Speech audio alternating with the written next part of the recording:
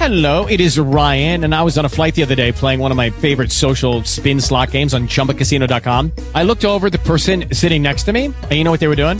They were also playing Chumba Casino. Coincidence? I think not. Everybody's loving having fun with it. Chumba Casino is home to hundreds of casino-style games that you can play for free anytime, anywhere, even at 30,000 feet. So sign up now at ChumbaCasino.com to claim your free welcome bonus. That's ChumbaCasino.com and live the Chumba life. No purchase necessary. VGW. Void where prohibited by law. See terms and conditions. 18+. TalkShoe. Recorded live. And welcome to episode 415 of the Michigan Sports Truth Postgame Edition on TalkShoe. Taylor Phillips, follow me on Twitter at DT2Phillips. Louis Tenor, our national sports reporter. Like and share the Michigan Sports Truth Facebook page. Michigan got destroyed. The Wolverines lose to the Nebraska Cornhuskers 72-52 at First National Bank Arena.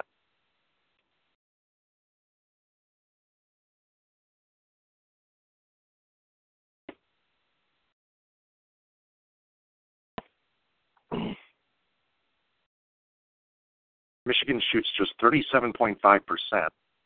They get outscored in the paint.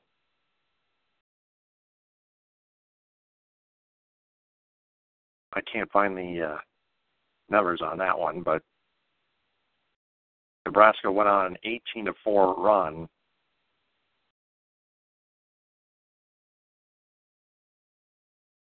Early in the game.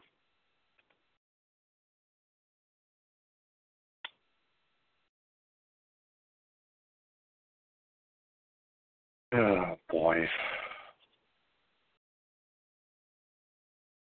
And the stats don't look too good.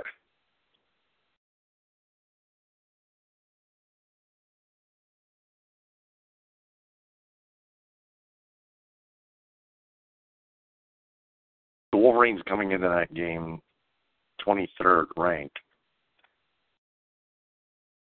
They shoot 37.5% from the floor, 22.2% from three. Nebraska shoots 55.3% from the floor and 45.5% from three. The Cornhuskers shot a lot better than the Wolverines did.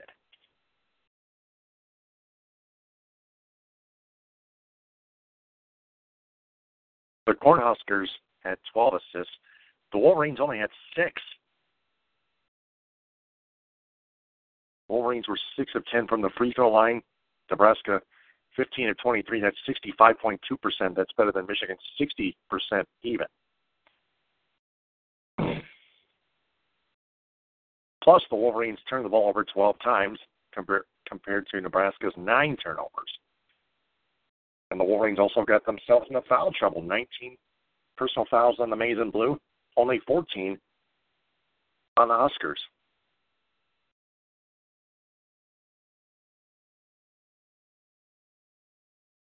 That's all despicable. Only one Wolverine going into double figures. That's Chris Matthews, 15 points and 8 rebounds. Mo Wagner absolutely bottomed out, scoring only 2 points, 7 rebounds. Muhammad Ali Abdur-Rahman, 9 points. Isaiah Livers with 8. Xavier Simpson with 3 in the starting lineup. That is atrocious.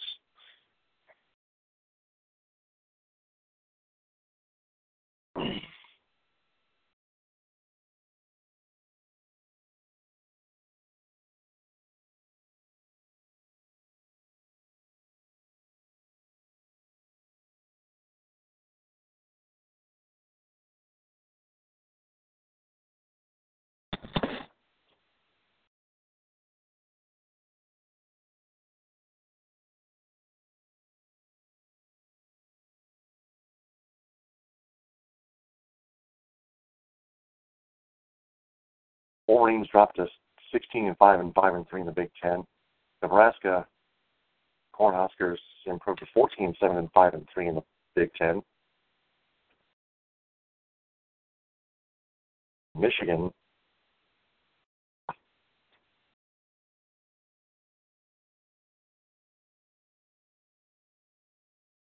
is off until Thursday at 7 on ESPN2 when they visit the number 3 Purdue Boilermakers. Considering tonight's game, that game next Thursday is going to be ugly. Ugly, I mean.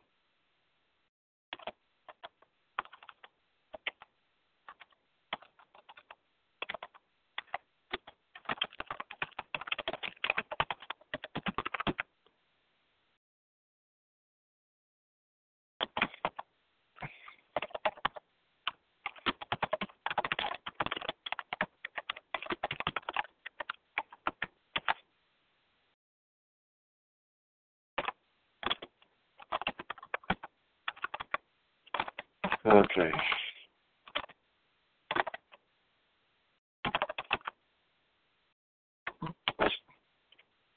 Just a terrible performance.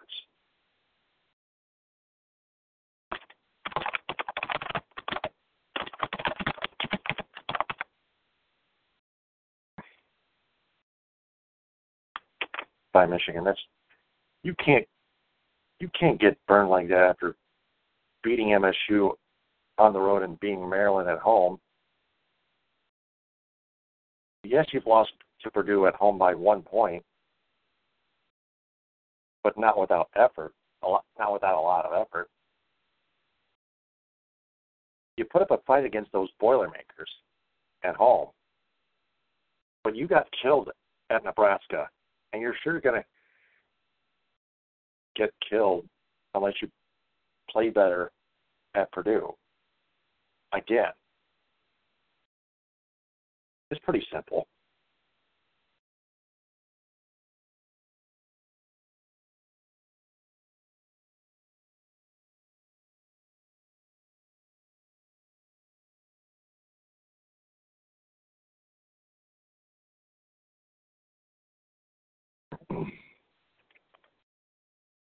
So, on tap for tomorrow is the Indiana Hoosiers Michigan State game.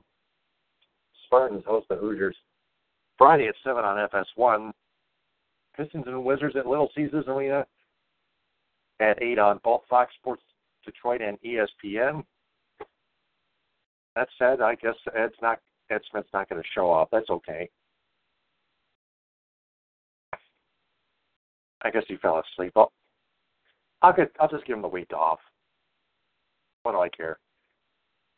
Now it's time for Lois Tenor's National Sports Report. Louie, take it away. You got it. Okay. We'll start on the ice as we normally do, and it starts off like this. It was a pretty big battle back and forth between the Rangers and the Sabres, but the Rangers pull it out 4-3. Big game there, and the go-ahead goal was within 3 minutes of the third period. Avalanche are leading the Sharks 5-3 with just 1 minute and 20 to go. But I wouldn't count this out yet because you know how these two play. Penguins and Kings are tied 1-1 in the second with 4:32 to go. Taylor Hall comes through for the Devils in an overtime win over the Capitals 4-3. My girlfriend will be happy about that one. Bergeron pulls through for the Bruins, leading the Bruins to a 5-2 win over the Islanders. Good. Flyers escape the Maple Leafs in overtime 3-2. The Blue Jackets handled the Stars in a shootout final 2-1. Blues had no trouble with the Senators 4-1. After they scored 3 times in the second period to put that game away. The Golden Knights are still hot as they beat the Lightning 4-1. Yep.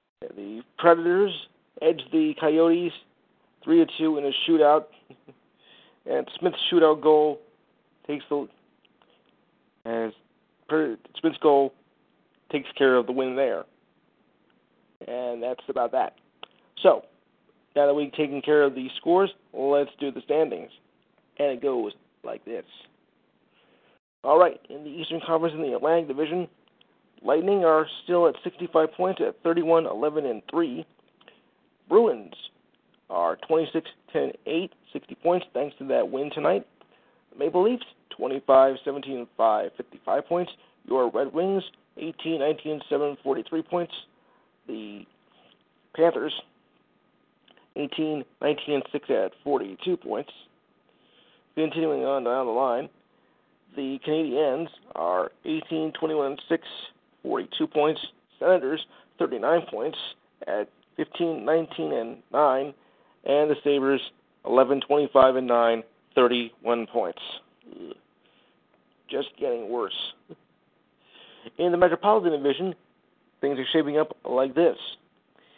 The Capitals, even though they lost to New Jersey tonight, are still in the lead at 60 points at 28-14-4. Devils pick up 2 more important points at 24-12-8, 56 points thanks to tonight's win. The Blue Jackets are 26-18-3, 55 points. Rangers with a pretty good needed victory, now at 53 points at 24-17-5, at least I thought was important. The Penguins are 24-20-3, 51 points. Flyers, 21-16-8, 50 points. Islanders, thanks to that loss, are at 50 points at 23-20-4. And the Hurricanes are 20-17-8 at 48 points. All right, now the Western Conference in the Haas division in the league. We start off with the Central with the Predators at 60 points at 27-11-6. Right behind them are the Jets at 59 points at 26-13-7. And the Blues are right behind that, are also tied at 59 points, but they are at 28-17-3. Still, it's close. Stars, 56 points, 26-17-4. Wild, 53 points, 24-17-5. Avalanche, 51 points, 24-16-3. And Chicago, 22-17-6, 50 points. And this is what I call a wild division. Ooh, I'm not kidding. All right, Pacific Division. Golden Knights, still impressive at 30-11-3, 63 points. Sharks, 54 points at 24-13-6. Flames, 25-16-4, 54 points. The Kings, 24-15-5, 53 points. Ducks, 51 points, 21-16-9. Sharks, Oilers, 23-3, 43 points. Canucks, 18-21-6, 42 points. And the Coyotes, 10-28-9, 29 points. Ugh, awful. All right, so now let's go to tomorrow's games, and there's quite a few of them. And the schedule goes like this. Your 7 o'clock games are, actually, no, it's a 7:30 game when it starts. There are 2 7:30 games with Vegas at the Panthers, the Canadiens at the Capitals, and the local battle, the Kings take on the Ducks at 10. So a light schedule. All right, so now from the ice, it's on to the hardwood. Only 4 games tonight in the schedule. Just have a final here. The Rockets over the Timberwolves, 116-98. Karl Anthony Towns has 22 points, 16 rebounds, and 3 assists. Eric Gordon, 30 points, 3 rebounds, and 3 assists. 10:41 to go in the fourth. The Blazers lead the Pacers, 76-74. Darren Colson has 20 points, 3 assists, 1 steal, and Yusuf Nurkic, 16 points, 16 rebounds, and 2 assists. Sixers over the Celtics, 89-80. Joel Embiid, 26 points, 16 rebounds, 6 assists. Al Horford, 14 points, 3 rebounds, and 3 assists. And now for the standings, it goes like this. Thursday's usually a light night in the NBA. All right, so the standings go this way. Celtics are 34-12, have a 2.5 game lead over the Raptors at 30-13. Cleveland is now 6 back at 27-17. The Heat are 26-18 at 7 back. Wizards 25-20, 8.5 back. Pacers are 24-29 back. Bucks 23-21, 10 back. Continuing down the line here, the Bucks are 23-20, and the Sixers are now 21-20, 10.5 back. Outside looking in, the Pistons are now 22-21, 10.5 back. The Knicks are 20-25, 13.5 back. Hornets 14.5 back at 18-25. Bulls 17-28, 16.5 back. The Nets 16-29, 17.5 back, and the Hawks 31, 20 back, and the Magic, or as I like to call them, the Tragic, 13-32, 20.5 back. Over to the West, the Warriors are 37-9, have a 4.5 game lead over the Rockets at 31-12. Spurs 30-16, 7 back. Wolves 29-18, 8.5 back. At 11.5 back are the Thunder at 25-20, and a logjam here between the Pelicans, Clippers, and Blazers, all 23-21 at 13 back. That's what I call a logjam, all right.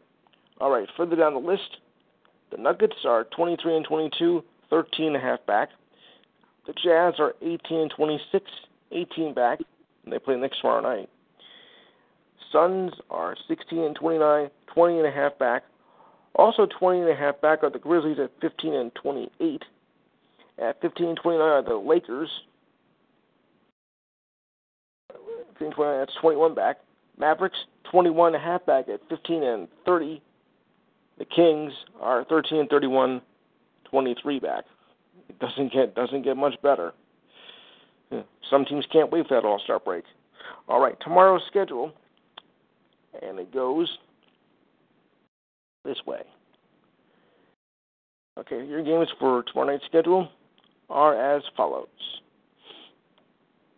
Starting with the 7 o'clock game is the Spurs and the Raptors. 7:30 is the Heat versus the Nets. 8 o'clock games are the Wizards versus your Detroit Pistons. The Kings take on the Grizzlies. 9 o'clock, the Suns take on the Nuggets. 10:30, the Knicks take on the Jazz, and the Pacers take on the Lakers. 10:30 game in Utah. Should be 9:30, but I guess they want to make it later. Ah, well. Who might argue? Okay.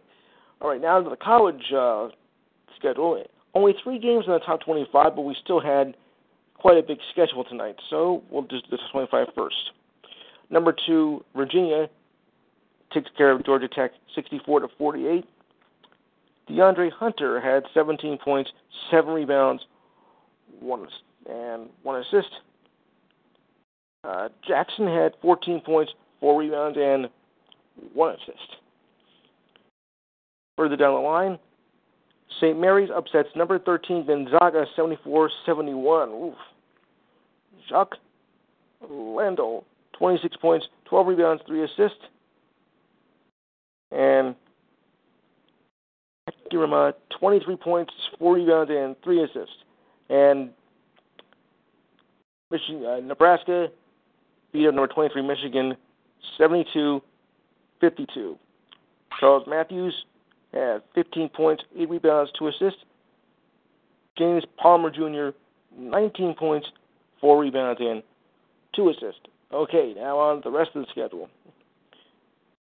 Despite only 3 games in the top 25, it was still a pretty big schedule for tonight, and it goes down this way. There are several games that are still being played on the West Coast, such as Pepperdine versus Pacific. Portland is with San Diego. Washington is facing Utah. Cal Poly faces UC Irvine. Loyola Marymount is with BYU. Santa Clara facing San Francisco, and UCLA faces Oregon State. All right, so now we'll take care of the rest of the scores. North Carolina A&T edges Norfolk State 71-68. Robert Morris over Sacred Heart 74-60. Tennessee State over Austin 70-56. Greensboro, that's UNC Greensboro over the Citadel 72-58. Mercer over VMI 62-56. Albany over UMass Lowell 70-62. Stony Brook over Binghamton 77-66. Charleston over Wilmington, 80-76. LIU Brooklyn over Bryant, 83-79. Central Connecticut just edging Fairleigh Dickinson, 66-65. St. Francis of Brooklyn over Mount St. Mary's, 81-73. Wagner over St. Francis of Pennsylvania, 73-64. Jacksonville State over Morehead State, 58-57. Close game. Belmont over Murray State, 79-72. Niagara over Quinnipiac, 81-73. Hofstra over Delaware, 90-63. James Madison over Elon in overtime, 85-74. Northeastern over William & Mary, 90-70. Hartford over Maine, 86-68. Vermont over New Hampshire, 67-56. South Carolina Upstate over Jacksonville, 91-85. Kennesaw State over Stetson, 95-81. Cleveland State over IUPUI, I think it's Fort Wayne, 70-67. UIC over Youngstown State, 82-78. Campbell over Charleston Southern, 62-47. Gardner Webb over Presbyterian, 61-53. High Point over Liberty, 71-60. Charlotte over, Florida Atlantic over Charlotte, 75-64. Old Dominion over Florida Atlantic, 64-54. Siena over Marist, 66-65. East Tennessee State edges Forum, 62-61. Good game. Ryder over St. Peter's, 88-84. Good rival matchup. Florida Gulf Coast over Lipscomb, 88-83. Louisiana Tech edges North Texas, 66-65. North Carolina State over Wake, 72-63. Colorado over Washington State, 82-73. Warford over Sanford, 93-89. Utah Valley over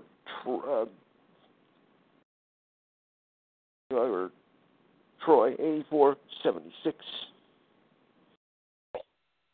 UMKC over Bakersfield, 62-59.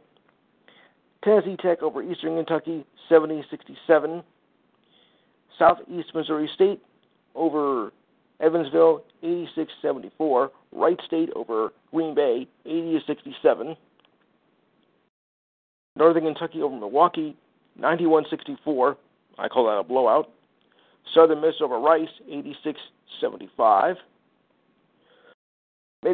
Marshall over Mid-Tennessee, 73-63. South Alabama over Coastal Carolina, 60-57. Chicago State over Grand Canyon over Chicago State, 86-58. Yeah, that's ugly. Louisiana over Arlington, 77-68. Maryland over Minnesota, 77-66. Omaha over Denver in 2 overtimes, 86-80. Texas State over Monroe, 56-52. Eastern Illinois over Tennessee Martin, 80-60. East Washington over Northern Arizona, 81-76. Idaho over Southern Utah, 80-76. USC over Oregon, 75-70. New Mexico State over Seattle, 74-62. Weber State over Sacramento State, 80-64. Portland State over Iowa State, 87-83. Winthrop over Asheville, 85-58, not very competitive at all. And Western Kentucky over UAB 77-69. All right, now tomorrow's schedule, and it's a light schedule, as it usually is on a Friday, I guess because everybody plays on Saturday. And it goes like this. Your 7 o'clock games, number 9, Michigan State will take on Indiana. St. Bonaventure will take on Davidson. Buffalo will take on Western Michigan. Iona will take on Monmouth. 8 o'clock, Yale takes on Brown. 9 o'clock, Illinois versus Wisconsin. And Canisius takes on Manhattan. Like I said, it's a light schedule. Well, that's okay. Sometimes it's okay for a light schedule. So now we'll go on to today's news, and it goes starting off like this. All right. As soon as we get. All right. Starting with this, Canucks forward LeBron James and Warriors guard Stephen Curry have been selected as team captains for the upcoming All-Star game. Stars for the East are Joel Embiid, Kyle Irving, DeMar DeRozan, and the Greek Freak. The West starters are Anthony Davis, DeMarcus Cousins, Kevin Durant, and James Harden. That's for the West. The starters were determined by a vote by the fans and a small group of the media. That was announced today. The new format allows team captains, without regards to conference affiliation, for a pool of starters and reserves. The reservists will be selected by the coaches. The full team roster will be announced on January 25th. That is a week from today. Celtics guard Kyrie Irving, sat out a game against the Sixers with a sore left shoulder, but an MRI revealed there is no structural damage and may return to action as early as this weekend. Irving has been battling with an increased soreness in his shoulder in recent weeks and is sitting out tonight's game just as a precaution to get ready for Sunday's game versus the Magic. So, nothing serious to worry about, folks, so don't worry. Now, over on the other hand, NBA suspends Magic guard Aaron Alfano for 2 games for throwing a punch at Timberwolves forward Nemanja Bjelica. Last night, the league made an announcement saying Alfano will be fined $32,119 for the 2 total games. One for tonight versus Cleveland and the other Saturday in Boston. Both players were ejected with 7:54 to go in the first half, just 4 minutes after both were assessed with technical fouls. Alfano threw a punch, and Bjelica then put Alfano in a headlock, and both players were ejected from that point on. What is this, a basketball game with the WWE? My goodness. Thanks. Okay. All right. Sentencing hearing continues in the case of Dr. Larry Nassar. Circuit Court judge dismisses complaints made by Dr. Nassar. He told the judge in a letter this week that he was not sure if he was mentally able to handle comments from the women he admitted to abusing for decades. Nassar's letter accused the judge of grandstanding and conducting a media circus during the hearing that started on Tuesday. Oh, boy. Where haven't I heard that one before? Nassar said the judge placed him on the witness box to face the women speaking out against him so that the cameras would also be pointed in her direction. The judge told Nassar that he was in the witness box so that the women did not have to turn to address him while facing the court. Judge Aquila said that this is not worth the paper it is printed on, and that this is a bunch of bunk. Well, those are my words. And there is no truth to this matter. The judge says, in closing, this may be hard for you to believe, but nothing is more harsh as what you have put these victims through for the thousands of hours in your hands.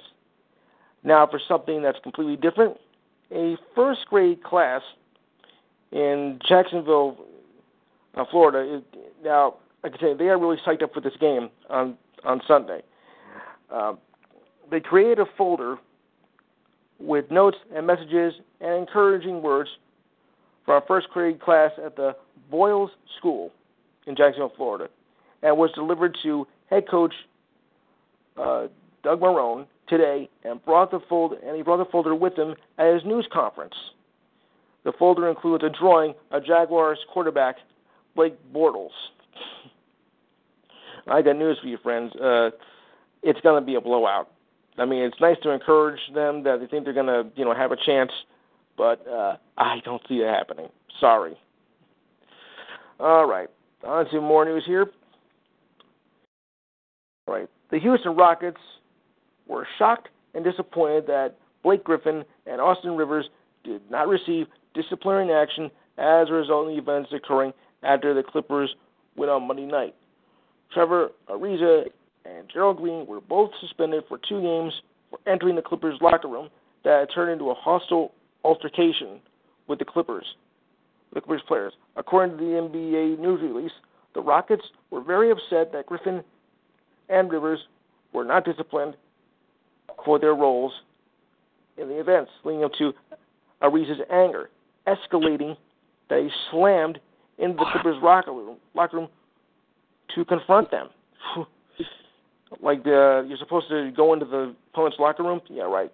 The Rockets are adamant that Griffin's intentionally made contact with head coach Mike D'Antoni in the fourth quarter, moments before a heated confrontation between the Rockets coach and Clippers forward. And the Clippers forward. D'Antoni was arguing a goaltending call, a non-call, on the possession when Griffin cursed at him. According to a source, it veered toward him making contact with him. Yeah, something sounds fishy with this whole story, to be honest with you. Griffin made a beeline for D'Antoni, with double tentacles being called after exchanging expletive words.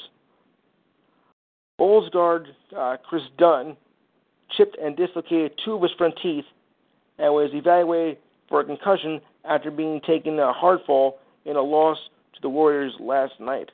Dunn was cleared of concussion symptoms, as the team announced, and was reevaluated earlier today. Dunn scored 16 points with 5 rebounds in 30 minutes of play before taking the fall as he lost his balance off the rim following a dunk. The play occurred with just 3 minutes in the fourth quarter. Dunn stole the ball from Klay Thompson, and Dunn fell face first and was bleeding from his lip after the fall. He chipped several of his teeth, but did not lose any of them, but seemed dazed walking off the court. There was supposed to be an update on his condition earlier today, but that has I haven't heard anything since then. Now, you've heard the expression that the show must go on. Apparently, that also must be said for hockey fans, as the Charlotte Checkers, that's the name, Charlotte Checkers, play host to the Bridgeport Sound. I'm sure some of you are aware of this if you follow the AHL. They played the game last night, despite the fact that no fans showed up in the stands due to the inclement weather in the area, as 6 inches of snow fell last night in the Charlottesville area under a winter storm with overnight temps that fell to the teens. People in North Carolina are not used to it like we are, as you probably are aware. So the Checkers elected to keep the fans off the road for safety purposes. The Checkers beat the Sound 4-3. In this case, I would say they found the sound of silence. Oh boy, that's bad. Yeah, 6 inches may not seem a lot like to us, as in New Jersey and Michigan, but in the Carolinas, that's a pretty big deal because they don't really know how to handle it much. Yeah, I think so. All right, so let's check on the other scores from the games just to see if I missed anything else, because I'm sure there's some games that are just wrapping up. And they go like this in the NHL. All right, in the NHL, there's, I think, one or two games that are just about ready to wrap up. At third period now, Pens and Kings are tied at 1 with 19:35 to go. And all the rest are final. Yes, all the rest are final. NBA, there is a few games left, if I'm not mistaken. Right. Timberwolves Rockets already got over with. Yes. All right. NBA has two games, one or two games left on their schedule for tonight. And all right. Here we go.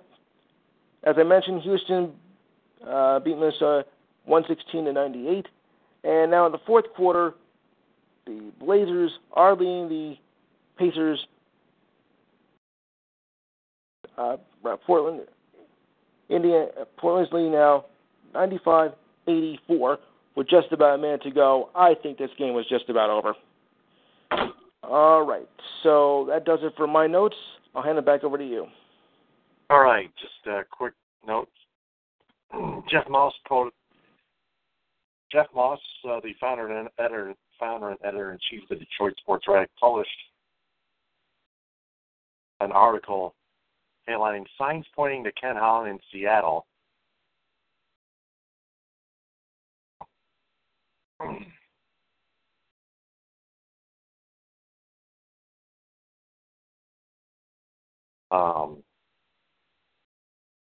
You got rumors from a couple sources that Ken Holland will probably be exiting the organization he's been a part of since 1983 at the end of this season.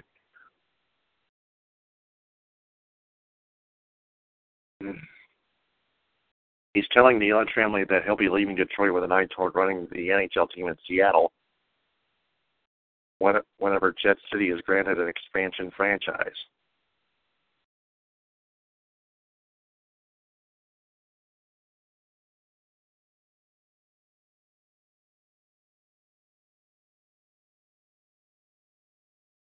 The DSR has learned that Holland has interest in running the future Nirvanas or Pearl Jams or whatever the team, the future Seattle NHL's franchise. He's from British Columbia, and his hometown is a 6-hour drive from Key Arena. It's also not a shock that Holland would decide to part ways with the Wings. That's the important thing.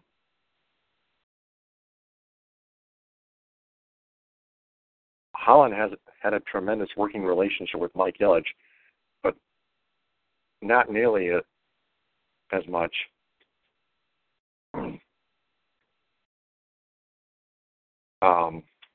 with Chris Ilitch. Got a voice message from Ed Smith. Holy shit! Yeah, I am so sorry. I was really not trying to do this on purpose. I laid out for one split second. Oh, I know. I wake up and it's past fucking minute. I am so sorry. That was not on purpose.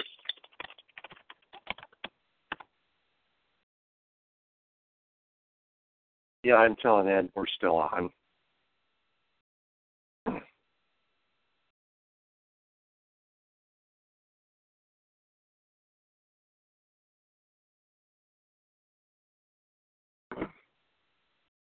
That was from Ed Smith.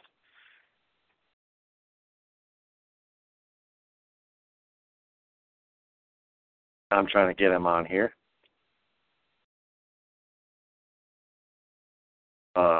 While I wait, Moss was told 2 years ago by a current Red Wings employee that Holland became so exasperated with Chris over the team's future that he told his staff that Chris could, quote, take this job and shove it, and that he would be fine moving back to Western Canada and enjoying retirement. That was before the playoff streak ended And the DSR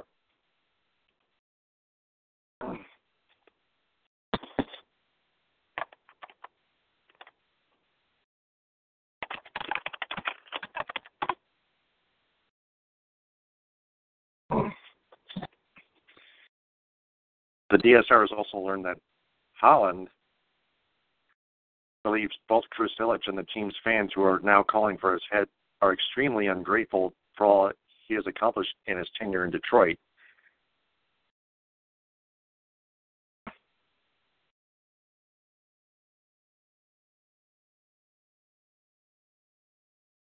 So those are the updates that the DSR had picked up from multiple sources.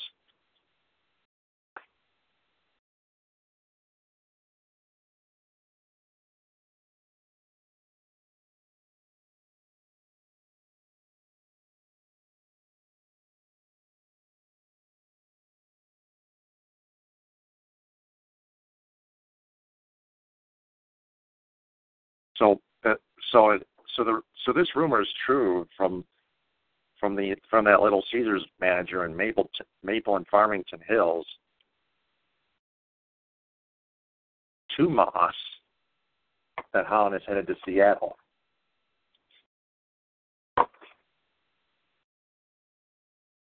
Even Frank Vashner, one of my other contributors here, was in shock. We've got Ed Smith on the call on our show. Welcome, Ed Smith. Evening, Ed. Good evening, Yep. Good evening. Welcome. How's everything? All right.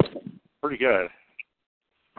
Well, that's the only thing that was good. Everything else concerning the basketball was very poor tonight. Yeah, Michigan got destroyed, especially in the paint. Yeah, which was a very bit surprising. This is a team that you would think that Michigan was one of the very few that Michigan had a little bit of a size advantage on cutting into the night, at least inside the paint. But Nebraska completely took advantage of that and then some. They pretty much had Mo Wagner in check, which was essentially tonight the one thing that needed Michigan's offense to get going, the one thing that kept that engine that kept the motor going, so to speak.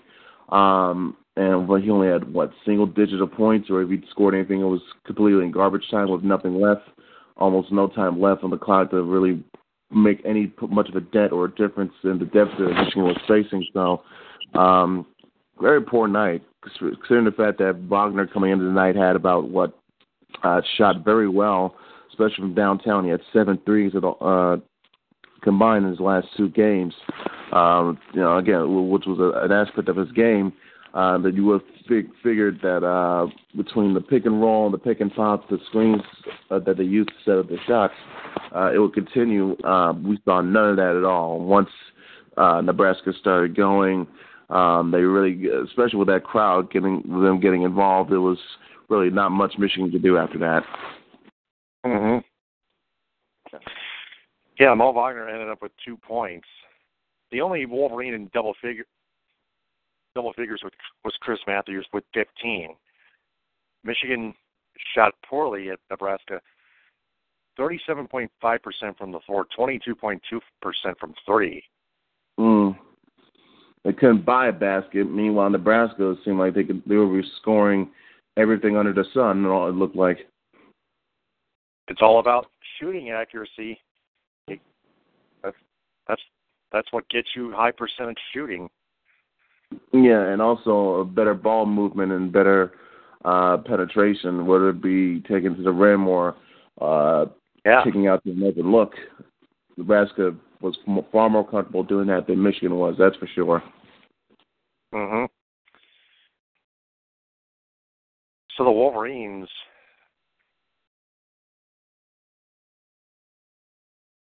they're off until Thursday at the number 3 Purdue Boilermakers at 7 on FS1. They played Purdue at home and lost by 1, but they're on the road, and the way they performed tonight, they're either going to come angry or probably going to probably going to get smashed, one of the two.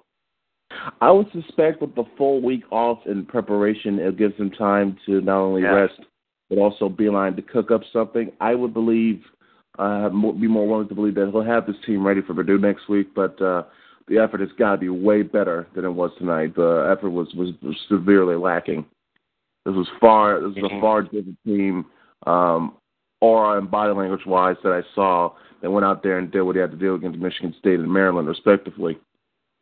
And Purdue, since that one literally came right down to the wire, too, we saw none of that fight and fire from the Wolverines tonight, which was a little bit concerning. Mm-hmm. Yeah, Michigan beat, before that ugly loss, they beat Michigan State by 10, the Spartans in East Lansing, 82-72, and then they beat the Maryland Terrapins back at home at Chrysler Center in Ann Arbor, 68-67, with 2 free throws by Muhammad Ali Abdul-Rahman. And that he got the foul call, and he hit both free throws. Which is basically a reversal of fortune of what happened at the end of the Purdue game, when you think about it. Yeah, Michigan got some redemption. Talk about a good omen, huh? Yeah. Or a bad omen in reverse.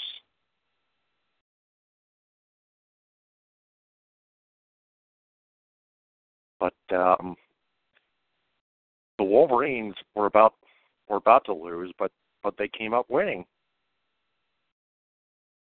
I think it all came down to essentially how, for some reason, Maryland did not have anybody guarding Isaiah Livers when he was throwing in the ball. You know, Dan Miller put that up in a tweet. He said, you always got to, no matter what, find a way to put a man that's guarding the person inbounding the ball. So it could, in some ways, affect how that pass is going to be coming about. You know, for instance, he referenced the Duke-Kentucky game from '92, I believe, which was the Kristen Leitner turnaround jump shot game winner at the buzzer. But that got set up because there was not a man in front of the inbounder. So I think it was Grant Hill who made that inbound pass. So I guess that was the reasoning and logic behind Miller's posting. Who knows? He may have had a point, but the fact of the matter is this. Michigan, after its close heartbreaker against Purdue, they found a way to scrap up another close win to keep their momentum going after a big win against Michigan State, which, by the way, is key because it's the only regular season meeting of the season between those two teams. And as for that one, it's worth noting that now, since that one, first of all, with the catalyst of that, of course, was Mo Wagner been doing what he needed to do, was far more better than and far more effective than he was against Nebraska tonight. He was scoring points. He was getting involved, shooting threes, even showing a little bit of a dribble handset, so to speak, the way he was moving on the court. I don't know if that was Ward or Bridges that was guarding him, but either way, he made that person, whoever was guarding him, look silly. That might have been the best game he had done this season, and for him to follow that up a couple of games later with an absolute stinker tonight was disappointing. But it shows his potential when he's on his point, on his game, and rolling at the highest level on all cylinders. It shows how much of an effective weapon he can be and why some people are touting him as a possible NBA lottery. Now, obviously, he has weaknesses. He has some deficiencies. He needs better footwork and a little bit more speed, especially when guarding on transition and guarding inside the paint. But he does, again, showcase some tendencies that let you believe, hey, he can be a moderate stretch big. You know, essentially, some people making comparisons to Dirk. I could see what some of them are saying about that. He showcases some of that. So he could be very useful on the NBA roster, and if all goes well, there'll be another first-round draft pick that John Beilein has produced, and it will be something he would have done way more better in recent years than Tom Izzo, in addition to the head-to-head wins that Michigan has against Michigan State, i.e. Beilein versus Izzo, not to mention the recent tournament appearances and how Michigan has progressed farther. And if you want to count it, both regular season and tournament, more Big Ten titles. So Michigan has accomplished a far lot in this past 7 years than what people believe when you consider the fact that they share not only the conference but, of course, the state with Tom Izzo and the Spartan basketball program. So it's a little bit of role reversal when you consider basically Michigan football is what is that strong point considering is that parallel to what Michigan State basketball is. So it's interesting to see how the underdog rival, so to speak, in each different sport has made their mark on this series in recent years. Spartans are home against the Indiana Hoosiers tomorrow at 7 on FS1, while the Pistons host the Washington Wizards at 8 on ESPN and Fox Sports Detroit. Pistons have now lost 3 straight. They're still in 8th place at 22-21. They lost only by 5 at the Toronto Raptors. They put up a good fight. Boban Marjanovic even played over instead of Eric Moreland, who didn't even play. Marjanovic sent 7 points in 10 minutes, 1 block, 2 turnovers, 5 rebounds. Andre Drummond, another double-double. Tobias Harris with 12 points. But Tobias Harris just having another game where he's not contributing as much as we need him to. Yeah, which is weird because whenever he scores 20 points or more, the Pistons have far more better success. I remember reading last time I read into that stat, they were at least 9-1 or 9-2 in that time span in that record of games whenever he has 20 or more points. So it's clearly obvious. The reason why he has been a borderline, if not an underrated all-star vote getter, is what he's been able to do primarily with his offense to help the team as a whole. So when he's not scoring enough points, it really shows because this team is already lacking something with Reggie Jackson's injury. Yes, I know Avery Bradley just came back, but he's still, he's only one person. And when you see him combining with the efforts of Reggie and Tobias when all are rolling, then it makes Michigan's offense, the Pistons' offense quite effective in more ways than one. Mm-hmm. They got the Wizards at 8 on Friday. That's tomorrow. And then they got the Brooklyn Nets Sunday at 4. They lost to the Bulls. To say the least, they're going to have their hands. To say the least, they're going to have their hands full of the Wizards between John Wall and Bradley Beal alone. Not to mention Martin Gortat whenever he's on a roll. That could be present another problem, so to speak. And the Pistons, like I said, they're still without Reggie Jackson, so they're going to be -1 in this matchup that they would need in terms of catching up offensively. So it's going to be a difficult game, I think, or at least more difficult than they would be playing the Nets the game after. Yeah, how about them losing 118-107 to the Charlotte Hornets on Martin Luther King Jr. Day at home? Charlotte Hornets, that was embarrassing. Yeah. The defense was nowhere. Yeah, you can point.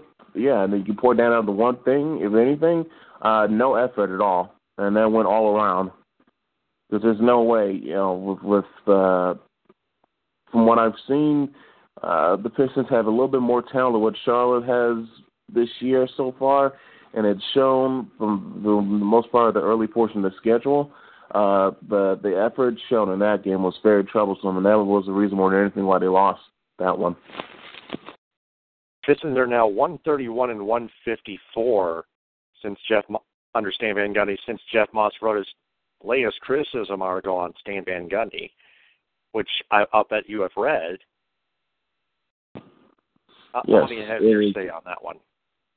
Yeah, I think Moss, it at least brings up a conversation starters as to what could be the ongoing future, more prominent role that Stan Van Gundy should focus more. Should he focus more on being coach or being the behind-the-scenes, front office guy / GM or whatever, along with Jeff Flower?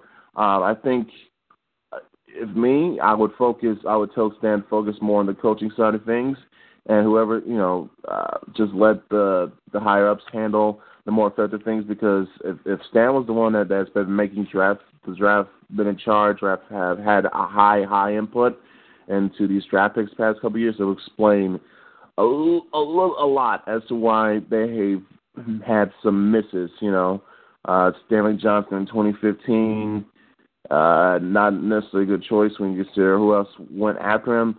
You could certainly make the case, say that this year so far, while I personally like Luke Kennard, I think he's been a little bit better than I was expecting. Still, seeing the type of season Donovan Mitchell is having so far, you would have wondered, wow, what could have been to have that guy on the team. So it's been obviously more than frustrating to see some of these other players that the Pistons could have a good chance on either passed on or didn't think highly of, and now they're having great success somewhere else. So it's definitely bothersome to see that happen. Mm-hmm. And we segue to Moss's article on all signs pointing to Red Wings general manager Ken Holland to Seattle, while the Red Wings lose to the Dallas Stars 4-2. And then having 3 days off before hosting the Carolina Hurricanes Saturday at 7. But Ken Holland is on his way out of Detroit after this season.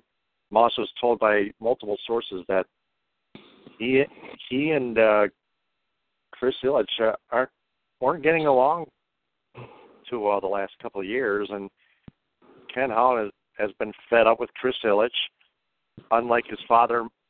His relationship with Mike Ilitch before Mike passed away, and since then things fell apart in the front office, and Ken Holland just doesn't want to be a part of this. He wants to leave himself, and it's just time to move on. And like not only does Chris Ilitch have more passion, like I pointed out numerous times, even Ken Holland is sensing it. Ken Holland is letting this Ilitch thing bother him while he's making the wrong moves by himself, wrong roster moves by himself, with the free agent signings, the trades, etc. He's just not been a good GM, but at the same time, lately, Chris Ilitch not helping him out, unlike Mike. Yeah, it takes two to tango, and I'm sure as bad of a job you would think Holland has done is currently still doing.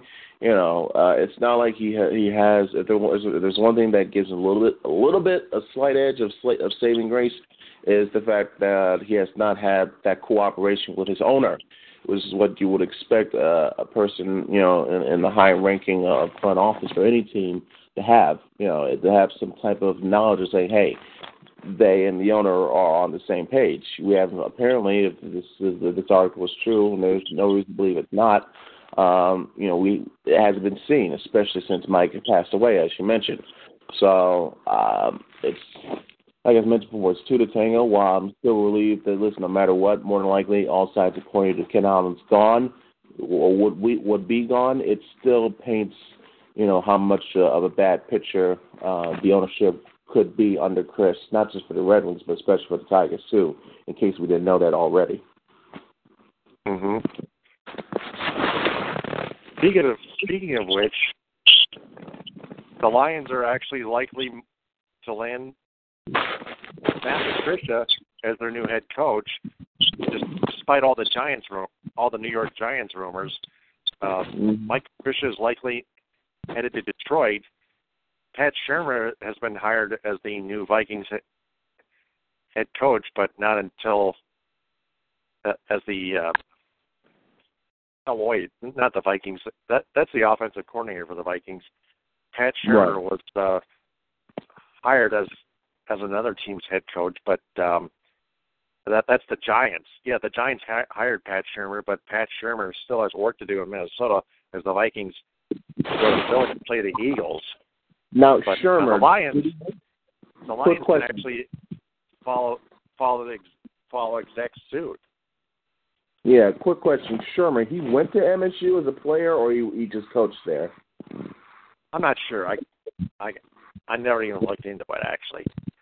Yeah, I just know I know he has a connection to Michigan State. I just didn't know if it was as a player or as a previous coach. That's a good question. That's pretty difficult. Yeah, but anyhow, but we'll segue to the championship, NFC and AFC championship games. But I read an article from ESPN.com. Ezekiel Ansah, the biggest looming free agent for the Detroit Lions in all 32 NFL teams. The main question is his injury. He's got everything. He brings everything to the table defensively, but he's been injury prone, and that's the major question mark. Yeah, it's been the biggest red flag for certain. Yeah, it makes the Lions' decision harder for them to even put a franchise tag on him or sign him long term. That's what I heard. Yeah, I mean, it would be a little bit of a handicap, if you use the franchise tag. It gives you flashbacks of how they couldn't get a deal done with Sue, so he just walked out the door, and you lost him for absolutely nothing in return. So it's wondering if that's playing in the minds of the Lions front staff as they go through this possible negotiation period with Ansah. But the thing with that is, knowing that what's ahead of them, what they need, because I'll just come out and say it, they need to draft a defensive lineman no matter what.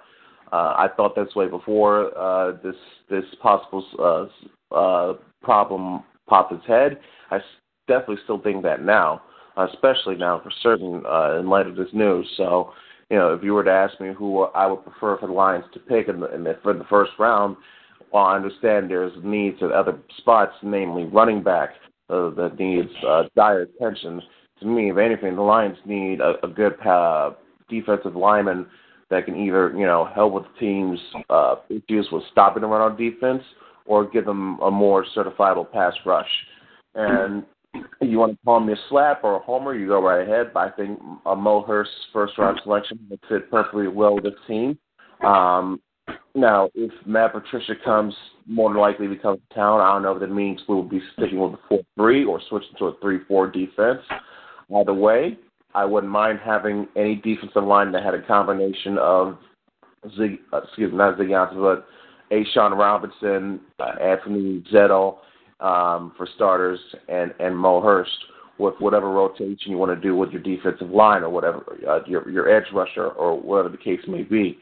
So, but I won't mind adding a Mo Hurst or whatever best available D lineman might be at that point with the 20th selection, unless the Lions wanted to trade up or anything like that.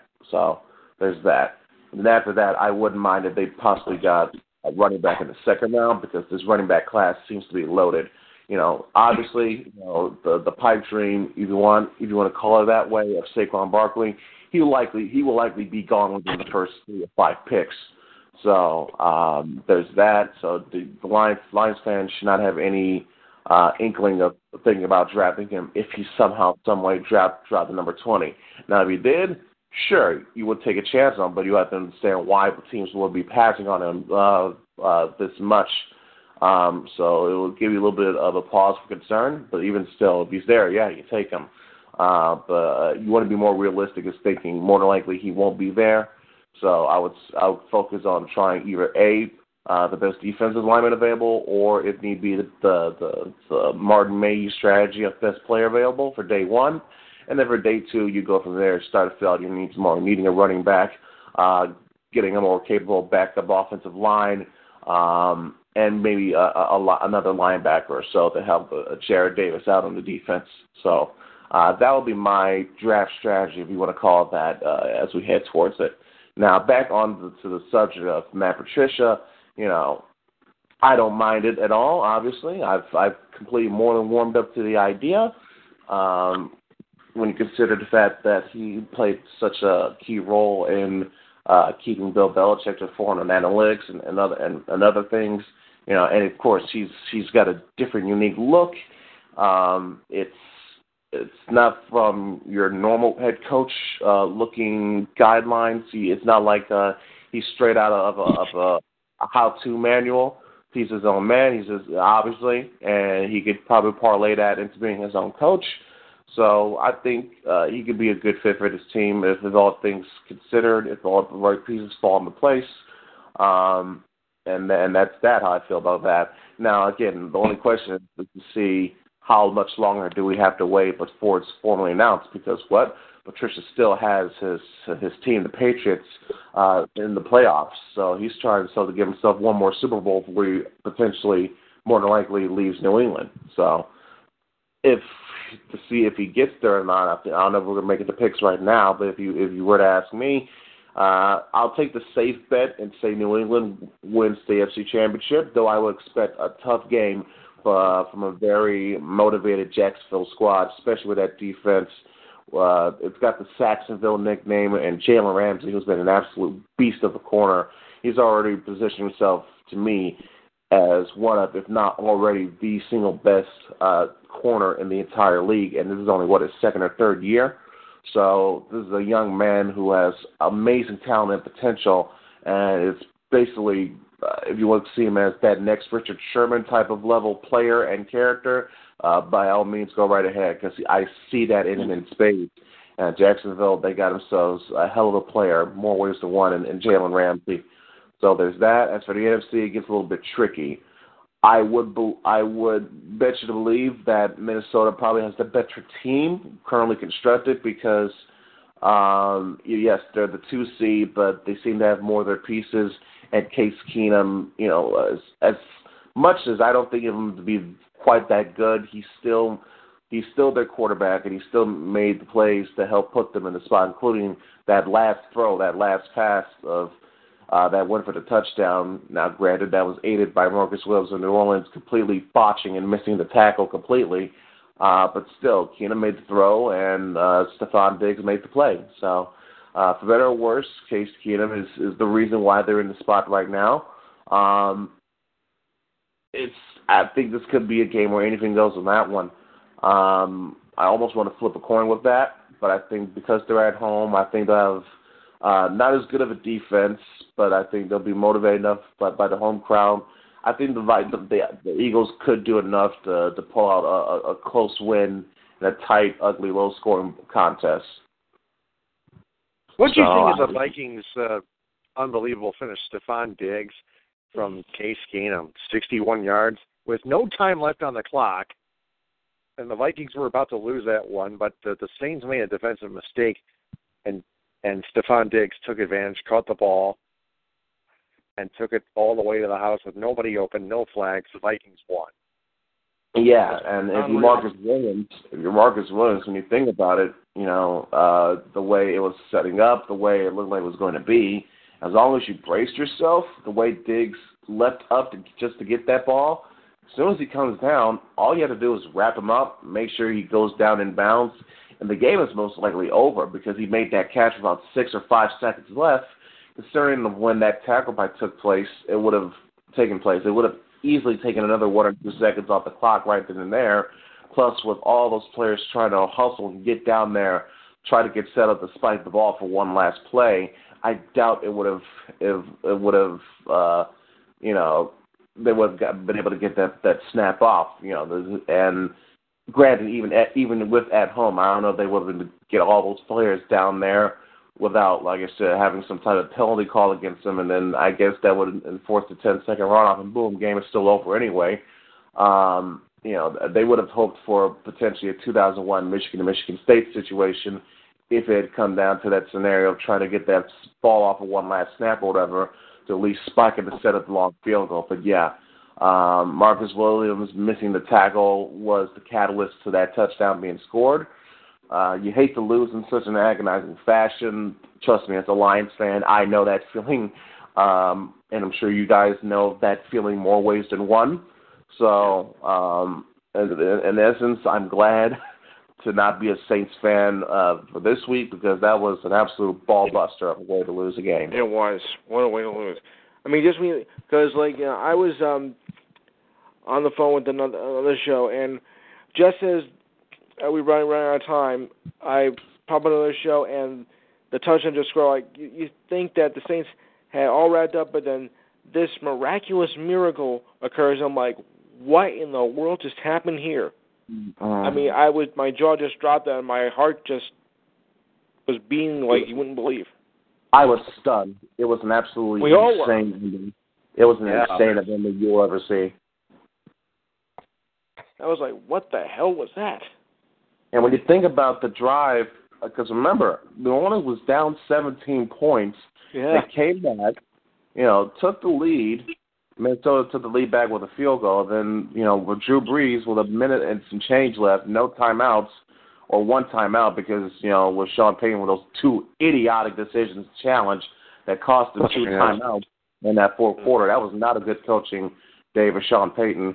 Drew Brees, though, who literally was a day away from turning 39, still had enough to bring his team down the field and at least get the go-ahead field goal. And then, like I said, all Marcus Williams needed to do was just make that tackle, and the Saints more than likely win that game. Because I don't think the Vikings will get the ball off for another snap because time was expired on them.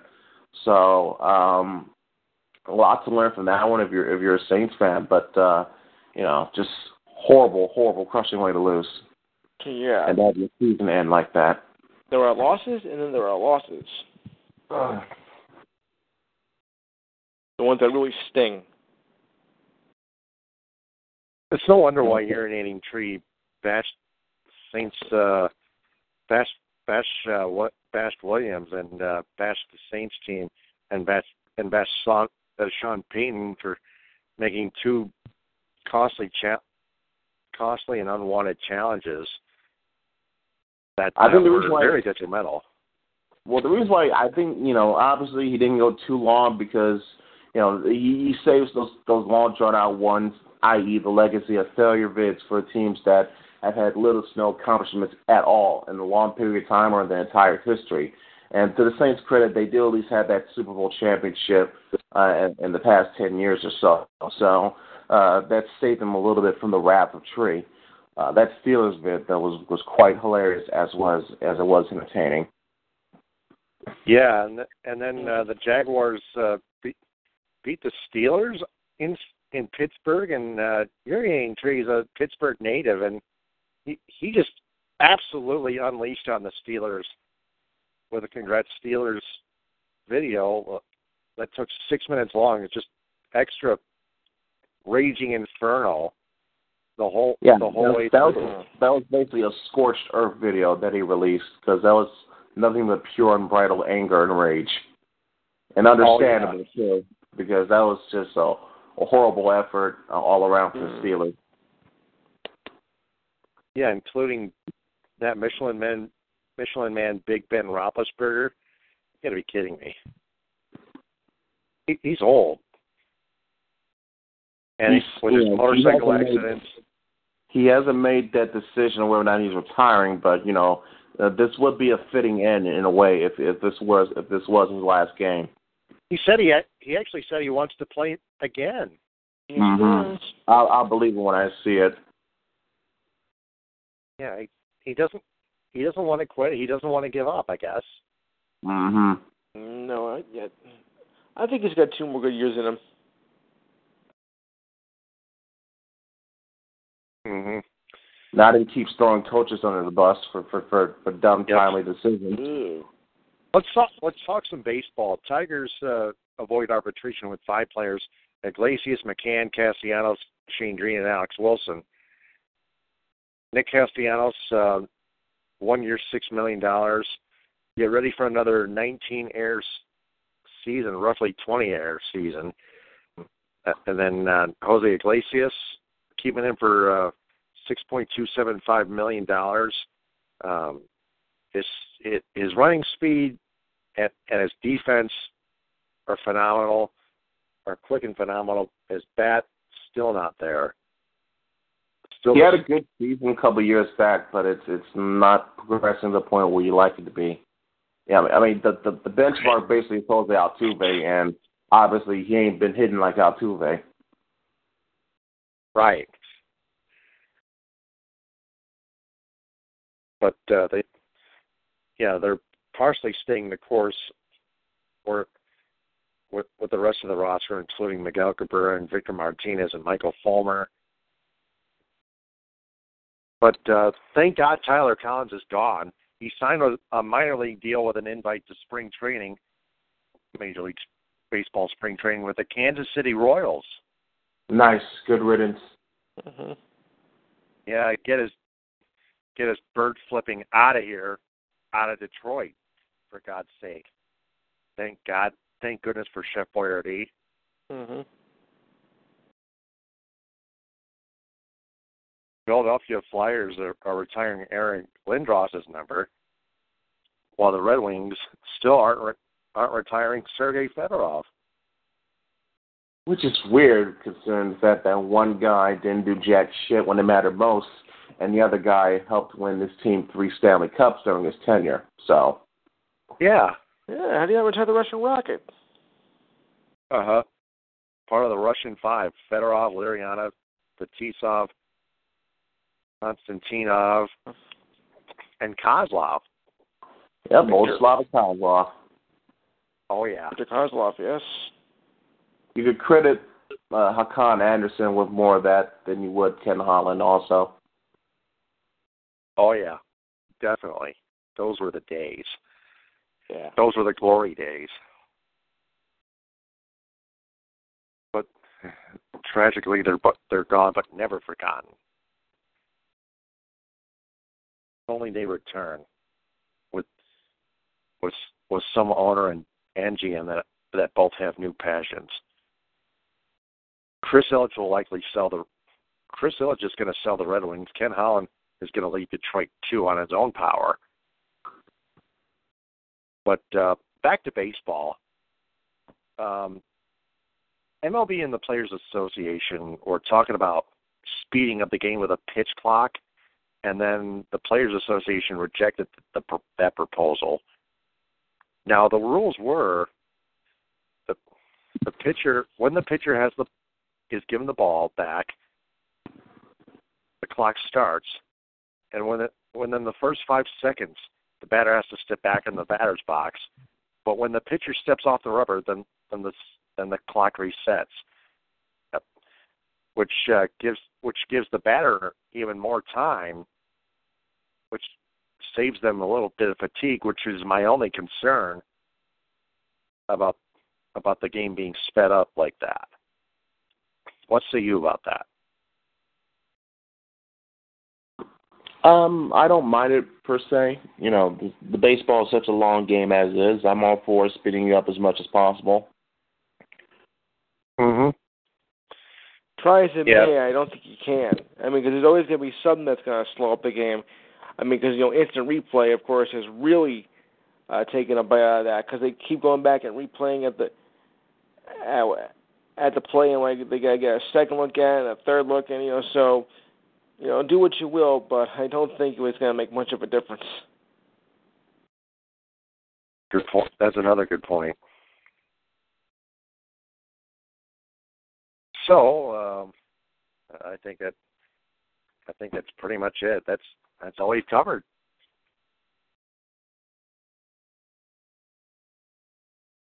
My Chippewas have now lost 4 straight. Josh Kaczynski is still the worst player on this roster. He should be a reserve player, if not cut.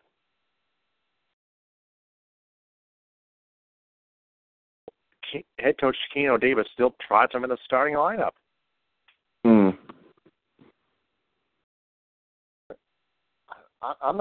I have lost all my trust in Keno Davis. Yet all those CMU slaps in Mount Pleasant, especially the students that cater to him and the Chippewas, they just don't give 2 shits like we do. So, that being said, Eastern clobbered their last opponent. That was, let me see, that was Eastern, they clobbered Akron 63-49 at home in Ypsilanti. Eastern actually had a little bit of a better record than Akron, especially MAC conference-wise. But for Eastern to win by 14 against any team,